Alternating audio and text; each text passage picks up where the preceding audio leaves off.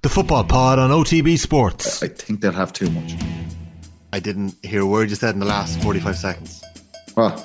Breaking news here on the Football Pod. The Football Pod is available every Tuesday exclusively on the OTB Sports app. OTB AM. With Gillette. Get into your flow with the new Gillette Labs Razor with exfoliating bar. Andy Mitten is with us. Andy, good morning to you. How are you? Good morning. How do you think I am? I don't know. Are you angry? So we were talking earlier on. The 7 stages of grief is this kind of well-worn path. It seemed like Roy Keane to move beyond that to a new 8th phase, which we don't even know how to talk about it. He's new territory, uncharted waters. Yeah, I tweeted before the game yesterday that I'd never felt less optimistic going to Anfield ahead of a Liverpool United game since 1990, and a game which Liverpool won 4-0. United didn't actually play badly in that 4-0 defeat in September 1990. And I think what most United fans took that day was that the away end was loud. I can't even take either of those positives from last night. United played atrociously. And a large number of Manchester United fans left the game before the end. It was a sorry, sad evening in the history of Manchester United. It wasn't entirely unexpected. The team have been as bad as Liverpool have been good. And any idea of a new untried formation coming off went after 4 or 5 minutes when Liverpool scored and went ahead and never looked back. The first 20 minutes was awful for Manchester United. Asking players to play in that untried formation was a big ask. It didn't come off. The players didn't play well. And there's a lot of disappointment around that ground last night. And again, it wasn't a surprise. Liverpool won 5-0 at Old Trafford earlier on in the season. They've got an exceptional team. They could win the league, they could win the cup, they could win 2 cups, they could win 3 cups. So it goes from bad to worse for Manchester United, who will appoint a new manager imminently. And there will be some optimism around that because Ole Gunnar Solskjaer wasn't working. Ralf Rangnick has not worked. And new signings will come in the summer. But United are so far behind the leading teams at the moment that I think patience will be required. And all this is played under a cloud of the Glazer ownership, which continues to be very unpopular among Manchester United fans. That's why you saw protests at the weekend before the Norwich City game. And the games are played by a team with one of the highest wage bills in world football. So the players are failing. A lot of it is on them as well. And on the managers. And somehow Manchester United are in a fight for top 4. This team looks so far off the elite level at the moment. There were some mitigating factors. A lot of players were missing, be it on compassionate grounds or because of injury. Some of them were always missing. Some of them were always missing on the pitch. And it was a bad night. Going back to Manchester after the game, the motorway was closed at one point, and you're just thinking, can this get any worse? So it was. I remember coming back from Anfield in 1992, again on a coach. Liverpool had effectively stopped United winning the league, and thinking it can't get worse than this.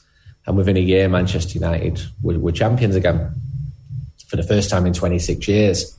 But that United team was ascendant, missed out on the league that year in 1992. Liverpool were in decline. It's nothing like that now. United are all over the place at the moment.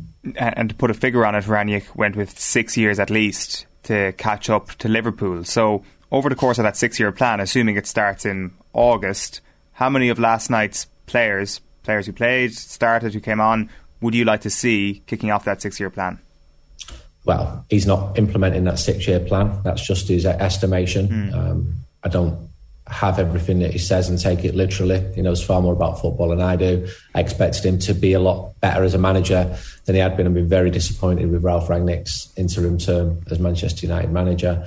But the general point that Manchester United need a lot of change is definitely true. But it's always true. Every single manager comes in and says exactly the same thing.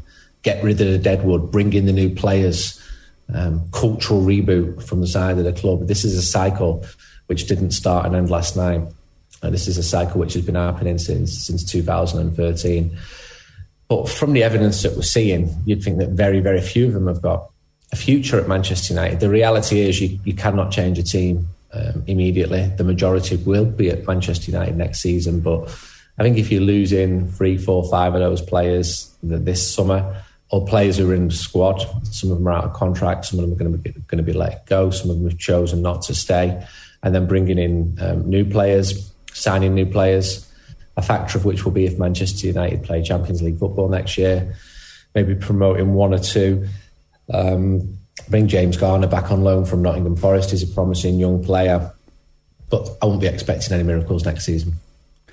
It is a long, slow, steady climb from here. It can only be a climb, though, if everybody at the club is aligned behind what they're trying to achieve, and there's no more random signings of big names or players who are suddenly available. And it also can only be achieved if the dressing room is harmonious, and I'm just not sure that there's been that understanding in the past where players come in on big wages that seem to upset what the equilibrium of a dressing room should be, where you were getting rewarded for any kind of run of form with a new contract, and then the players were on such big contracts that the only way to get rid of them was to sell them, and then nobody would sign them because they were on such big contracts. And it's this vicious circle that, like, this isn't after time. There's Manchester United fans I know who, when Alexis Sanchez was getting his big deal, was like, this isn't really the way that you run a football club in the long term, because it means that everybody expects to be paid the same, and he has to be an absolute global superstar to justify the salary.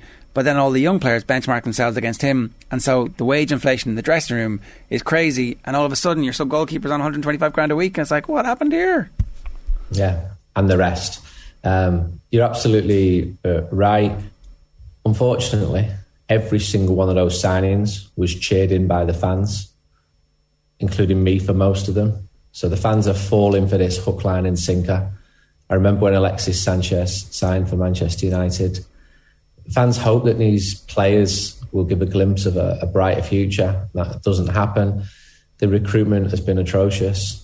The approach has been scattergun.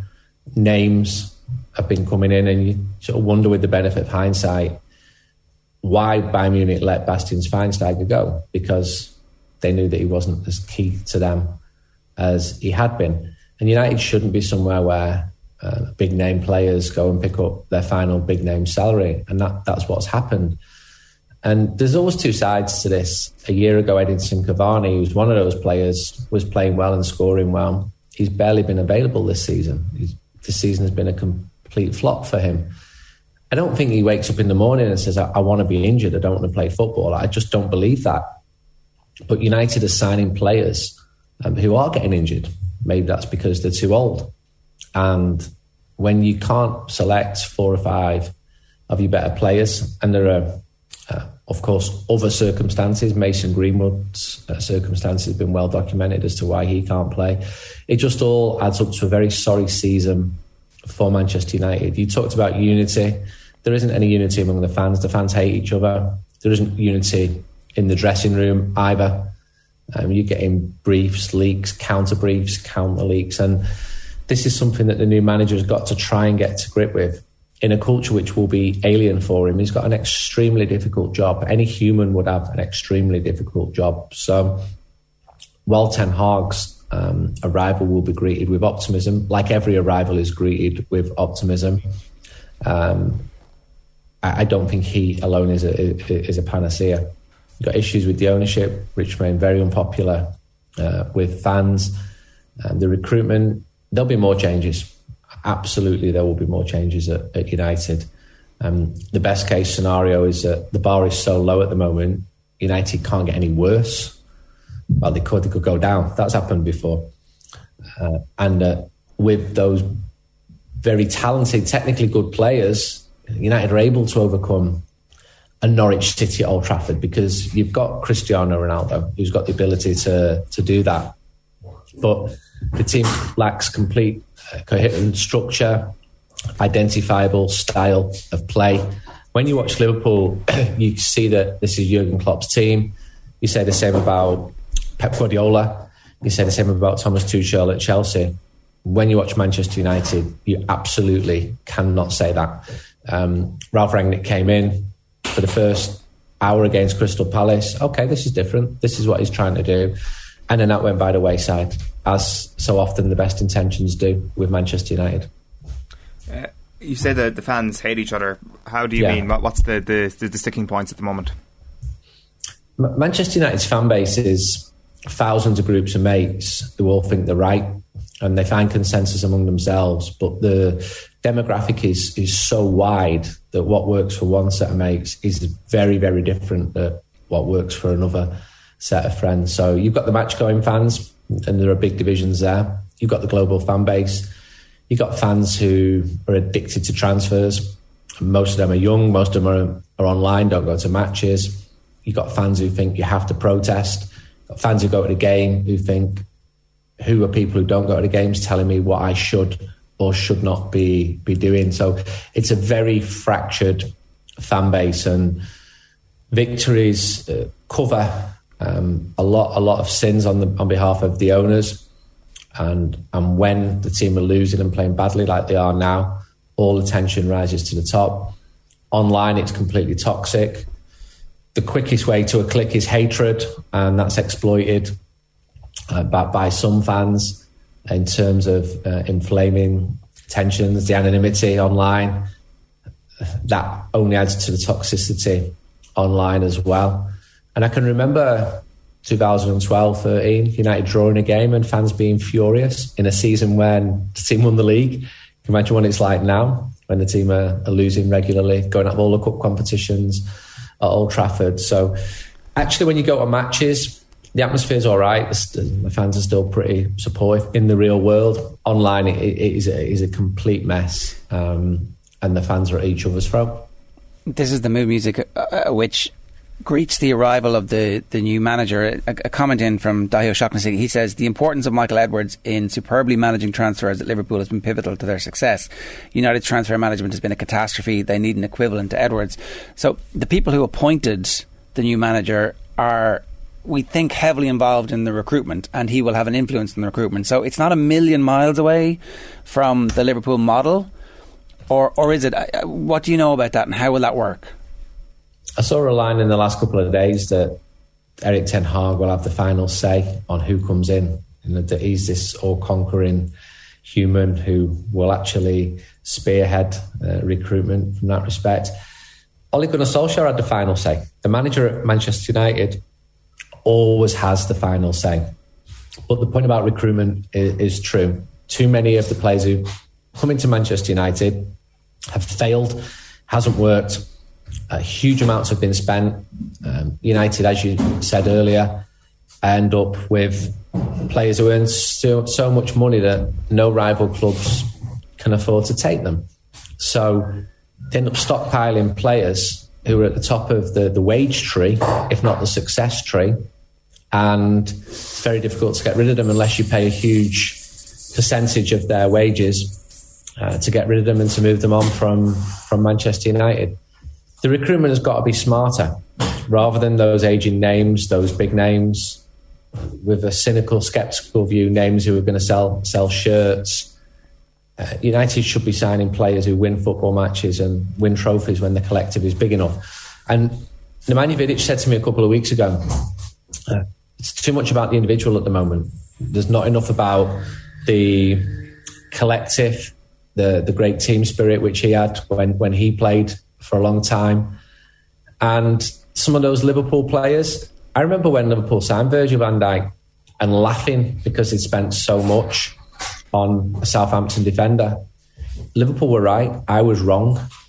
And they've done that several times. They brought players in who've done really, really well for Liverpool.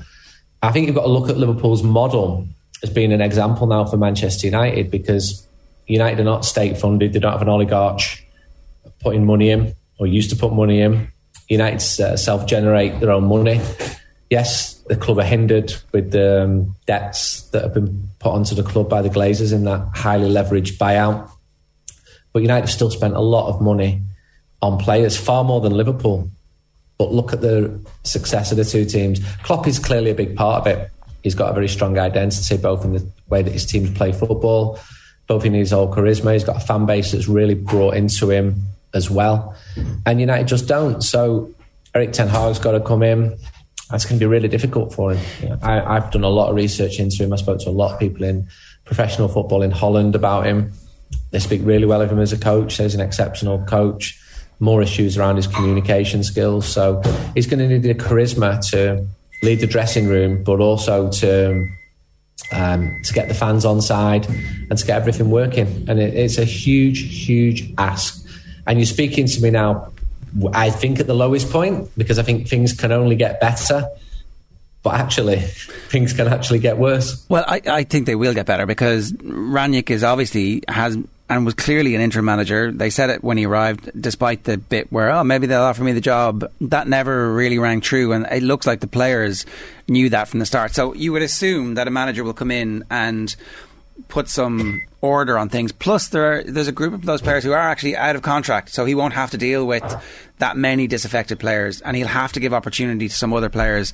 They won't re-sign Matic. Mata will be gone, Lingard will be gone, and a few others will go as well, automatically. And that if they just replace those with younger players who are a little bit hungrier, who are not paid as much, then and who do what the manager wants them to do, they'll have a style of play, they'll have a pre-season that should automatically reach them to the fringes of the top four and an identity. And that's the beginning of things, right?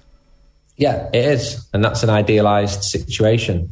And if you would have spoke to me at the end of November, the idealised situation would have been Ole Gunnar Solskjaer's failing because he's not tactically proficient. And if you bring someone like Ralf Rangnick, who's a tactician, he can get a better chord out of these players.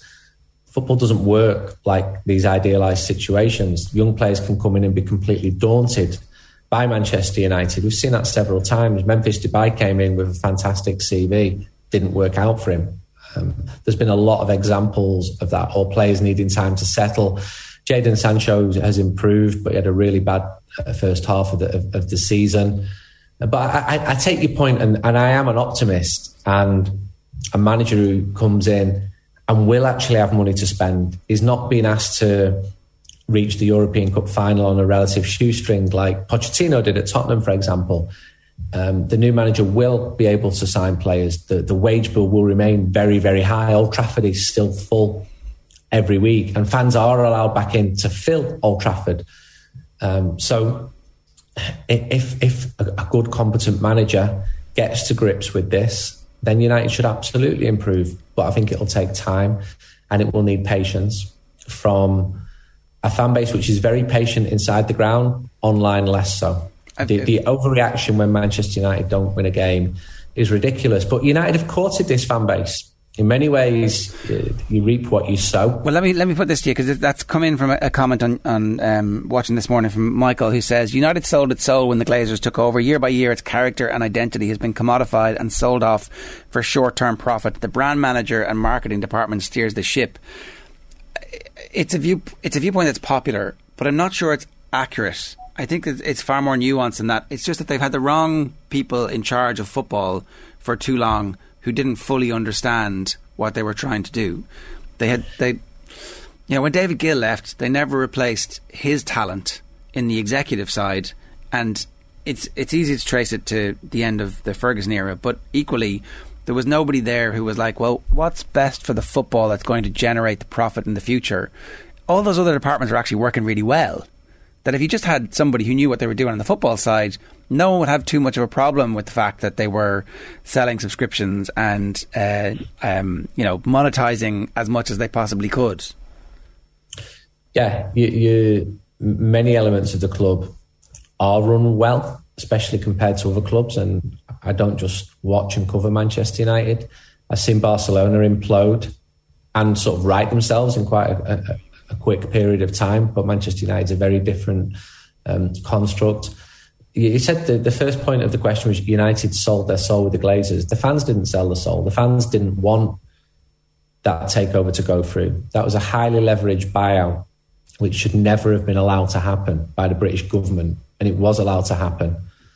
And it shouldn't have been allowed to have happened. And it's happened at other clubs in British football, not to the same degree, not to the same level of audacity that the Glazers did. And that takeover remains hugely unpopular among United fans. But your other point is true. A lot of money has been spent and been spent really badly.